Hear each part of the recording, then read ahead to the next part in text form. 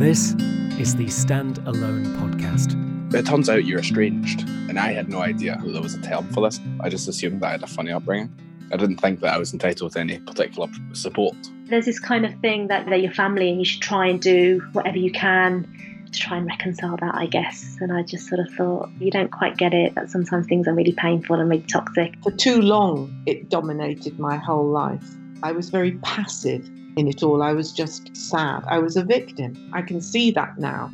My name's Jay, and I'm producing this podcast series for Stand Alone UK, supporting estranged adults in everyday life. What I would hope to happen in the future is that more people understand it. It's not such a taboo, and that the concept of what family means changes and evolves.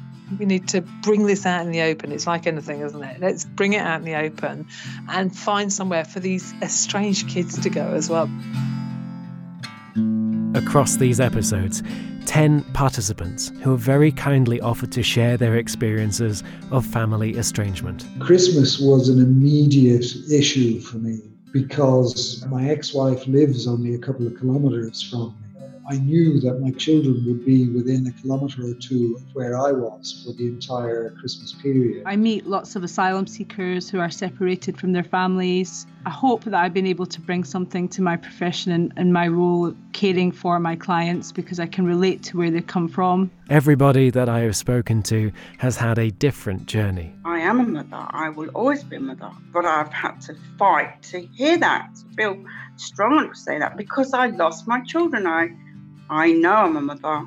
I still feel like a mother. But in many ways, there are similarities between them. My siblings are definitely the golden children of the family. No matter what they've done, my parents have never had an issue with them. If you've experienced estrangement of any kind or any kind of unusual family dynamics, you'll be aware of it. And hopefully, throughout this podcast series, you will hear useful ideas to take away, similar experiences for your own life. Understanding estrangement exists, not trying to stick a plaster on top of it, just trying to acknowledge that it's there. Then I think people can speak, and when you've got that platform to speak out, then maybe things can transform and change in some way.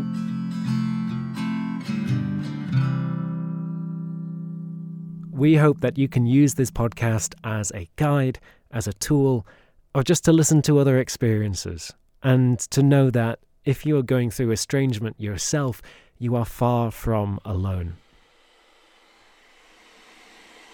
This is the founder of Stand Alone UK. Her name's Becca Bland, and the first time we met up was in Edinburgh a few weeks ago, where Becca made us a cuppa.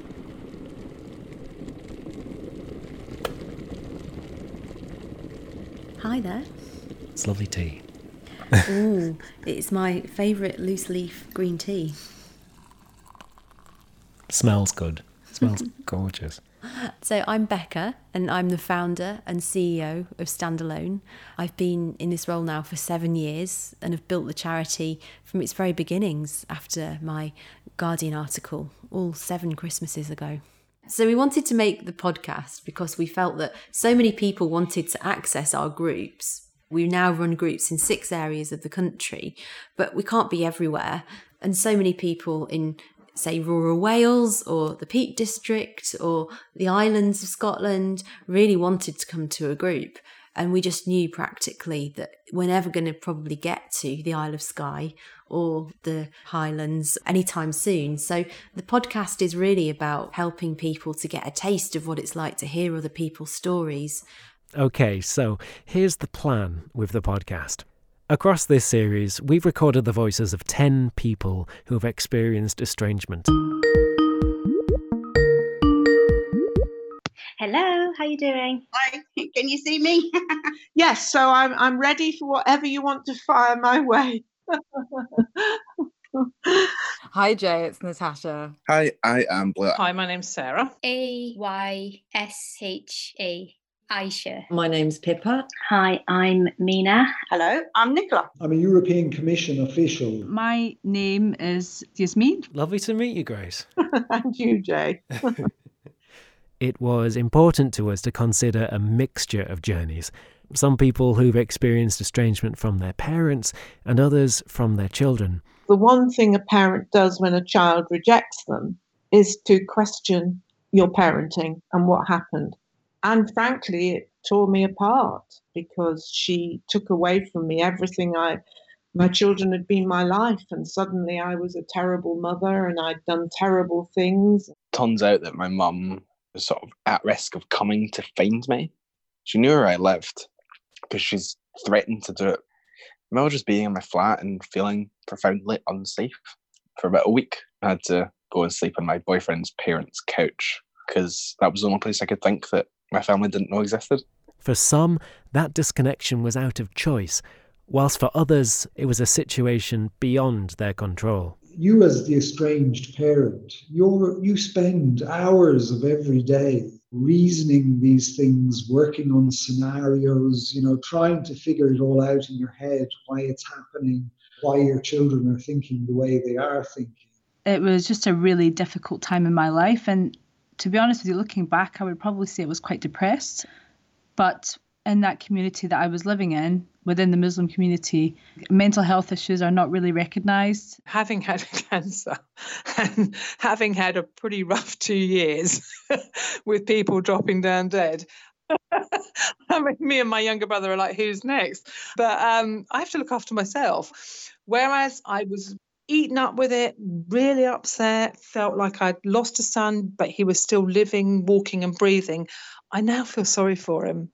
So 10 of these upcoming 12 episodes of the Standalone podcast are dedicated to hearing those individual experiences. But in this introductory episode, you'll be hearing the voices of everybody across the whole series. So when I founded Standalone, there wasn't the opportunity to meet others in the same position, face to face. I wrote an article for The Guardian, and the response that I got was really, really interesting. Many people wrote to me and they said that they'd never seen anybody write about this or speak about this openly before. And it was published around Christmas time, and it addressed Christmas directly, of what it was like to go to somebody else's Christmas, and lying about where my parents were and why I was there. In my way, that article was about coming clean, really, and saying, well, actually, no, my parents don't live in Australia. I just don't have a relationship with them. And it's very stigmatising and painful for me to say that and to be clear about that with others. I feel a lot of shame. Other people wrote to me saying that they'd never heard anybody talk about that in such truthful terms before, and that they'd been living with this for many, many years, and that just listening to my words and hearing my words had helped them to feel a lot less alone. So I thought there was something very curious about that so many people felt like they were the only one, and I at the time had felt like the only one. It's interesting that Becca felt like she was alone, the only one going through this, because a lot of the people who you'll hear from in this series thought the same. And that's how they came across Standalone UK in the first place. I didn't realise it was nearly as common as I see it is through the Standalone statistics. I think it was sort of 1 in 5 families are affected, which I had no idea. I felt like I was, alone with it. I think it might have been searching on the internet like I did daily. I would type in estrangement until I found something that might be of any relevance. And I went to a couple of the support groups. I remember just Googling estrangement stories because I just needed to hear if there were other people that were going through the same thing. I remember thinking, I wonder if there is like a self-help group. And I just put that into Google, and Standalone was the first one that came up, and I was like, oh my God, this is amazing. I think I was just sort of searching for answers on the internet, trying to find people in similar situations to me. And I just sort of found them just by accident. And I was so excited when I saw, they do workshops in London. You have this suspicion that it's only you that can be experiencing this. So even though I was seeing the therapist, I immediately started to look around me for information on estrangement, to try and get a handle of how to deal with it, both from a point of view of how to approach it with the kids, but also how to cope with it myself. The thing is, if you're going about your everyday life and things aren't happening to you, why would you bother to find out about them? Unless you're an academic doing a research on it, why would you bother? And then suddenly, bang, something happens to you and you think, oh, and then you go to find out, don't you? And actually, I was quite surprised at how common it is now. I think that's something to do with the way we're living, or the fact that it's more spoken about, maybe. It's coming out in the open. It's not there enough, but it's coming out in the open. That is another thought that came up from people I've spoken to, that people felt like they were alone going through the experience and they didn't know of any other people who had. Yeah. And so just searching for that resource online was the reason that they were led to stand alone in the first place. Yeah. I think there's been a reticence to recognise it and research it, which is why it's become an issue that's, until fairly recently, people hadn't really researched this issue and given it a kind of very professional, understood, well backed up theoretical approach, which meant that then we didn't see this as being recognised as something that people were really going through. Because until you get it recognised in the research world, and until it becomes something that's more talked about for those people who are understanding well-being or understanding like family relationships, it means that it's not often talked about with professionals, and it's not something that's studied when people are training as professionals. So therefore it all lives somewhat underground. Whereas I think a big part of what Standalone wanted to do was to get more research out about this, to use the following we have to really get a lot more perspectives formally into research papers and out there into the world about what it's like not to have contact with a family member, and why it's necessary sometimes, and why it's painful, why it's isolating, but also why it can be freeing. I'm hoping that that's the same for this podcast as well. It's a key part of why you've asked me to come on board and produce this podcast. It's making those experiences shared. Yes. And adding to this pool and this wider understanding of people go through this. Yeah. And you're not alone in that.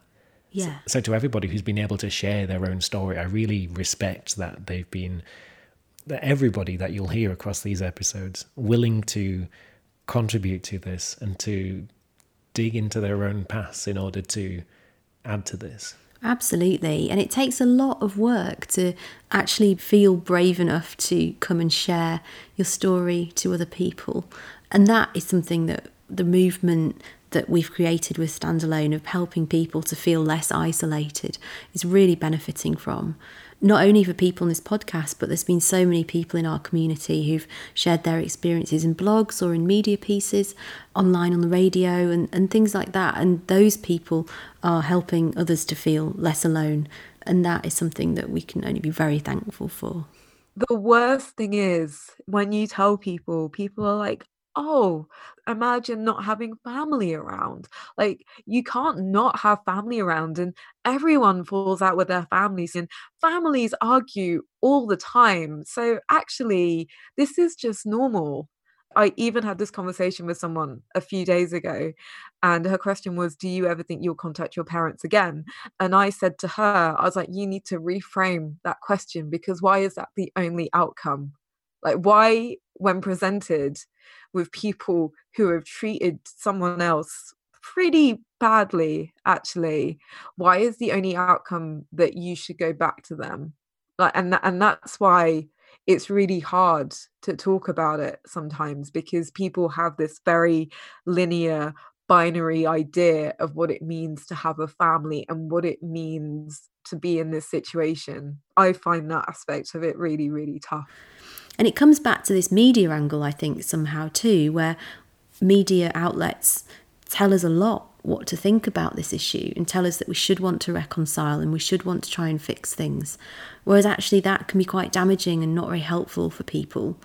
And really, I would encourage the media to keep much more of an open mind about letting people decide for themselves what's best about their relationships. And that seems to be at the centre of some of the stigma that people often encounter, is that other people don't understand, well, why don't you want to bridge this connection again? Yeah. And that mindset seems to be really prevalent, that you should want to reconnect. Yeah. But then the people that write those articles, with respect, have not been through what people here listening to may have been through. Yeah. And so it's very hard to generalise about this issue, and it's very, very hard to understand everybody's point of view here. Yeah, I feel like there is a stigma around it. Our society as a whole wants to believe in the happy nuclear family, particularly at Christmas. Someone saying a word like estrangement really threatens that image, and then people find it difficult to deal with, and therefore don't like to talk about it, don't like to hear the word, or sometimes just come up with really sort of awkward responses and difficulties in themselves, I guess, in responding to it, that I then find personally challenging, just sort of asking lots of questions about it, or just trying to change the subject really quickly. It never feels like an easy conversation to have. I think that when people say those things, it comes from a place of A, sensationalism, that people want to put a good, convincing story out there that plays to a certain audience, and B, to be very sentimental. We tend to be very sentimental about family. Family should always be together, and we should always try and fix a family relationship that's broken. Then it's almost like you can't move something without both people wanting to be moved. And so it's not as simple as saying that one person could fix it in many ways. As someone where I work who's a bit older than me was suddenly sort of asking me some stuff around it. And when she heard me say that I wasn't in contact with my family, it obviously touched part of her own experience or her own story. It was almost like she was quite sort of overly greedy for information about it. And it transpired that she had some friends whose children were estranged from them. And I think she felt that maybe like by asking me lots of questions, she could sort of find out the answer to that situation, rather than appreciating the fact that obviously every situation is incredibly different. It left me feeling awful, and well, A, I couldn't provide her with what she was looking for, and B, I didn't want to go fully into my own. She was asking very basic, very sort of crass questions, and I just felt like saying it's much more complex than that. Human relationships are complex. I don't know, I think I was just surprised by the lack of understanding of what a difficult emotional topic it is to talk about. And then we have spoken to somebody who's written a whole piece of creative arts. Yeah. About their experience. Yeah, lots of people doing these creative writing exercises. Yeah. Their biggest fear was marrying somebody out of the culture, I think. That was their number one biggest fear. And leaving home before getting married. And of course, the big one, going and getting pregnant. So they would hear from other aunties and uncles at the temple, that so-and-so's daughter went to university, left home, and now she has a white boyfriend, and, all that kind of stuff. That's what they were scared of. My dad would always say, don't put a stain on my turban, you're going to stain this house. Maybe I'm making a sweeping statement in terms of our culture, because I know I've got friends whose parents are completely different. My parents are just very, very old-fashioned. They would say it's not your life, it's your parents' life. We work with so many young women, particularly from South Asian backgrounds, who have just for one reason or another felt that they can step out of that and have made very brave choices. But it can be very easy to be dragged back in. And there's a huge culture of shame that forced marriage campaigners such as Shaheen Hashmat and Karma Nirvana have been talking about now for a couple of decades.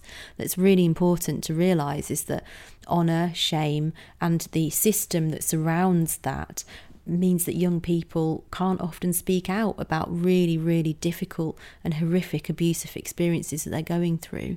I wrote about being in this dilemma with my family, and within the piece of writing that I did, I also talked about a lot of the childhood trauma. They read it and, they weren't happy. Obviously, they weren't happy. Some people sort of said, why didn't you consult them? And I just sort of thought, well, I don't speak to them. We don't have that relationship. And also it's my story and I should be allowed to tell my story. I'd changed names and all this kind of thing. I'd done all of that, but obviously it's written by me and they know that I'm talking about, and they know that I'm talking about the family. Do you find that writing process, and I know that this comes from you as well, like this is the whole beginning of Standalone as a charity, this link between writing about it and expressing it? Yeah. I think that there's an aspect of processing that happens in the same way as processing happens in the therapy room with a counsellor or a therapist. processing can happen when you're writing and when you're creating something about this work. And if you look at lots and lots of novels and fictional pieces of writing, estrangement is a huge theme throughout those pieces. And I almost feel that estrangement as an issue, like family breakdown and estrangement, has almost been sidelined into fiction and into literature, because that's where we've best been able to talk about it to date and process it. And it's informed so many people's lives that it will come out in these mediums, these creative mediums, such as films, novels, fiction. But here we are sharing not fictional stories, but real experiences from people through these podcast episodes, adding to that pool of, no, actually, this is real, and a lot of people experience estrangement. And I think that's why we need to have more of a name and a face attached to this as something that people actually go through. Because if we keep it in the world of fiction, in the world of film, then it becomes something that isn't necessarily real, and it's only something that happens in that very fictionalised world. Whereas this happens in the real world to so many people that we need to talk about it, and we need to address it as a social issue and as a real experience that people are living.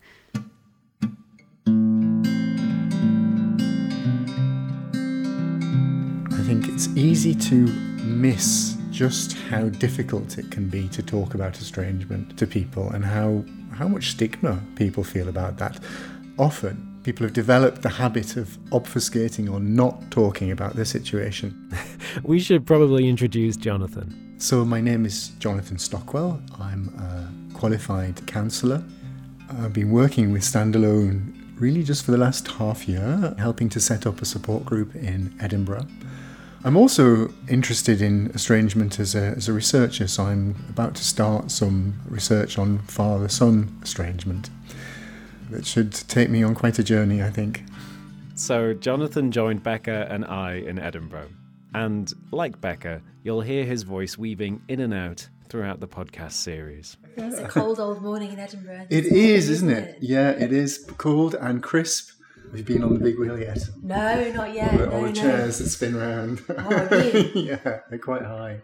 So we'd long been wanting to expand into Scotland and bring support groups up to the Scottish community, who had always asked us over Twitter, over our newsletter, for a group, basically.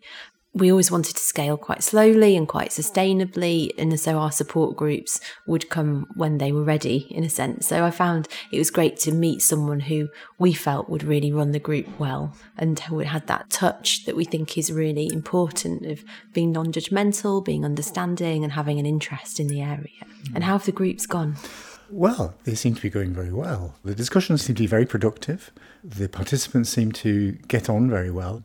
Being able to listen to different perspectives and accept that there might be different perspectives. There might be people who have chosen to be estranged, or there might be people who haven't made that choice and whose relatives have estranged from them. And having those two perspectives in the room and being able to hear them respectfully, and realising that people aren't talking about your situation but their own situation, and each situation is unique. Yeah. In a strange way, it's quite comforting to know that you're not alone, and what you're going through, there are countless other people who are going through the same. But these communities are amazing. They're so supportive. It is really nice finding that kind of support from a group of strangers who you've never met, but you all have this one thing that you've got in common, and you're going to use it to build each other up and be there for each other.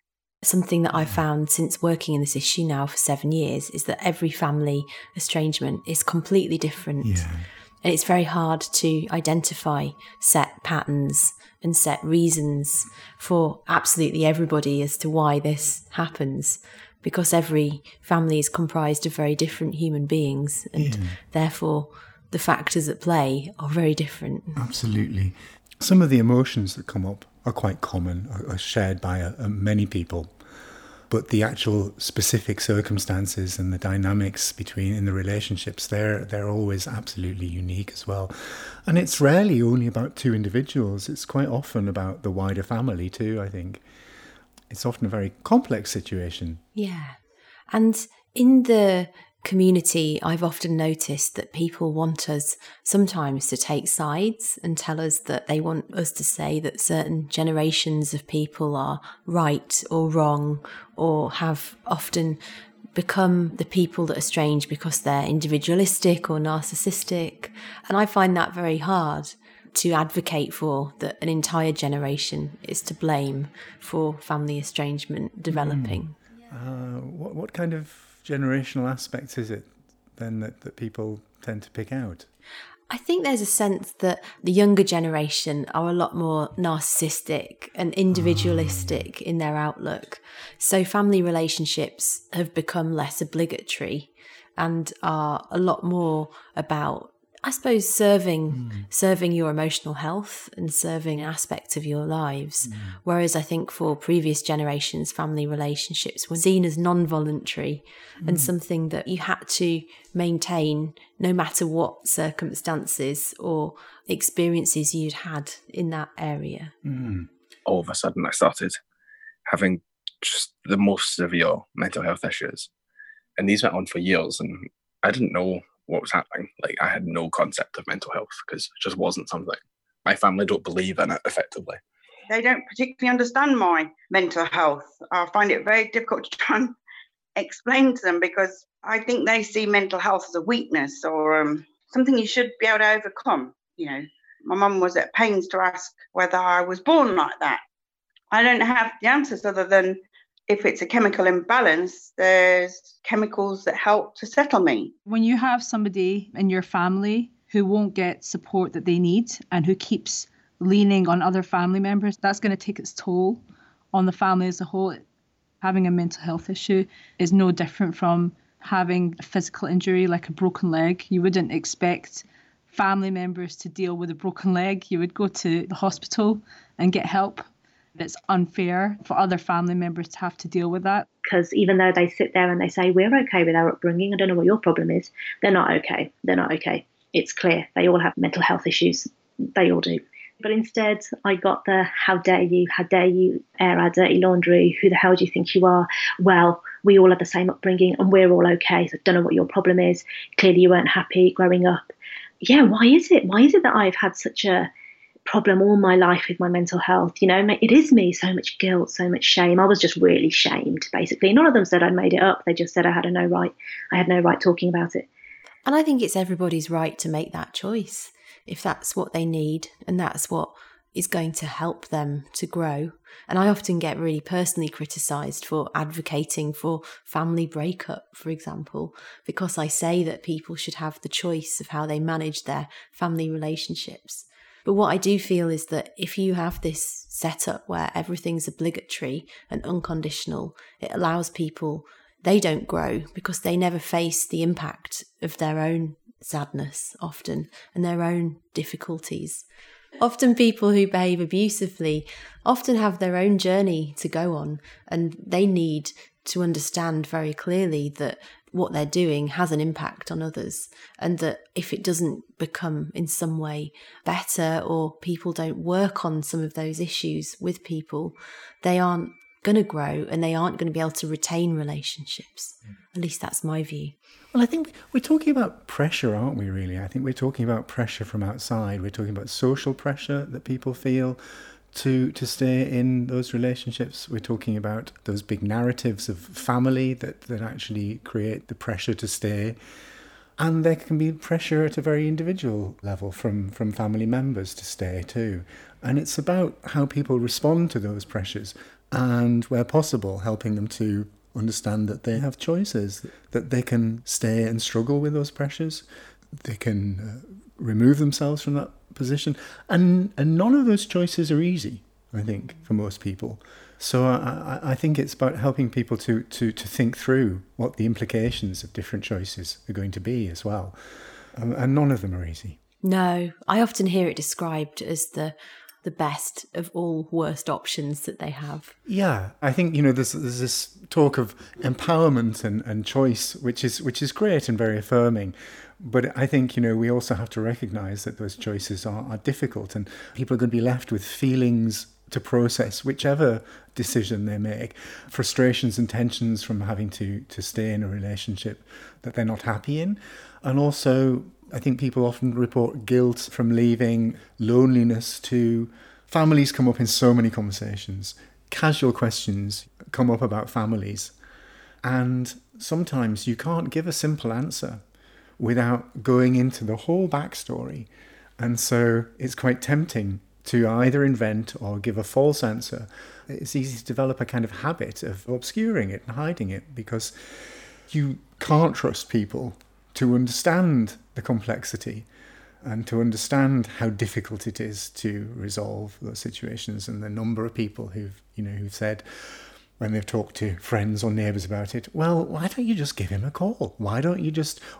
Surely it's not that hard. It's hard for people who haven't experienced those very complex, knotted family situations to really understand what it feels like. So that the groups provide a place where everybody understands that. Yeah. And I think also there's that big thrust in the media towards getting on the phone and just having a call and just getting back in touch, like it is the simplest thing. Yeah. And I think there's an assumption too that these things break down for very casual reasons, a simple kind of tiff or disagreement, whereas often these are really deep-seated, long-standing conflicts within families that maybe come to a head with one argument, but they've been brewing or they've been kind of building up for many, many years. And as you rightly acknowledge, how do you really describe that and how do you explain that? And often people just want to hear about the crescendo moment of when did you cut contact and did you tell them why and what happened in that last moment, whereas actually what's behind it is so much longer and more deep-seated than that one thing that may have tipped somebody over the edge. Standalone is a really small charity, and I started the charity 7 years ago and have built it up to what it is now, which is supporting people in 6 different locations and also running a national campaign for students to get them more support and visibility in their higher education process. We've done a huge amount in such a small time. What we really need to ensure that we are around in the long term and that we can scale properly is more donations from people like you. If you support charities, you'll know that there are bigger charities that ask for donations all the time, on TV, on billboards, on the tube, on the bus, and they have really huge campaigns. This is great, but as a small charity, we can't afford those kind of campaigns. So we're asking you, our committed listeners who are impacted by this issue, to support the charity. And if you can set up a monthly donation of just £5 or £10, it makes a huge difference to what we can do for you. If you go to our Just Giving site, which is www.justgiving.com/standalone, then you can make a donation, a one-off donation, and also set up a monthly donation if you're able to. Your funds go a really long way to help people with this niche issue, and it means a lot to me as a founder to see other people supporting the charity. A lot of people think that support should just be with them, but we really need everyone to contribute to make sure that this support can scale and grow and reach as many people as possible. So this Christmas, please do consider giving a monthly donation to Standalone or giving us a one-off Christmas present donation on the Just Giving site. Thank you. Welcome to the Standalone podcast. We scratched the surface today, talking about some of the major topics you can expect over the series. But there's so much more we want to address. Stigmas, coping strategies, books and resources, creative outlets, dealing with the holiday period, looking forward at the year ahead, and so much more. But starting in the very next episode, we will be hearing people's journeys in entirety, weaving in our conversations with Becca Bland and Jonathan Stockwell. Next time, our second episode, Meet Natasha. Here's an extract of Natasha's journey. It's hard to listen to, but important to be heard. I am 32 and I have been estranged from my parents for about 5 years now. I was a constant source of disappointment because, especially to my mum, because I wasn't a boy. I heard a lot of that when I was growing up. And my dad, I still miss him a lot, actually. He basically treated me like I was a boy. Like, I wasn't allowed to play football or whatever, because only boys can play football. But like, he taught me, like, we would build furniture together, and he taught me how to rewire a plug and all of this sort of thing. And the older I got, the more I wasn't right. Like, I just wasn't right for my family. Like, I just wasn't feminine enough. I wasn't pretty enough. I wasn't smart enough. There's so many occasions where, like, I would push back and then it would be awful and then it'd be fine. And then we'd go back to the status quo. And I remember saying, my parents were like, no, you're 27. You're too close to being 30. After you're 30, who's going to want to be with you or marry you? You're already so difficult as a person. And my mum has already, like, had said that to me my whole life. Like, she said that I'm too argumentative. Like, no man would ever want me. I'd be lucky if anyone would put up with me. And again, it was one of those other moments where my heart, it just completely broke. I was like, imagine being told that. And I said, would you rather I were married and unhappy, or unmarried but happy and thriving? And my parents are like, well, to be honest, as long as you're married, it doesn't really matter. If you are feeling lower than normal or need immediate support with your well-being at this time of year, please call Samaritans for free on 116 123 or make an emergency appointment with your GP. Standalone UK are such a small charity, and so they cannot give out individual advice. If you want to talk about the podcast, head online and go to their Twitter page @UK Standalone to join in the discussion. Remember that Standalone has lots of advice on their website as part of their guides. The Standalone podcast was produced by me, Jay Sykes, for Becca Bland of Standalone UK.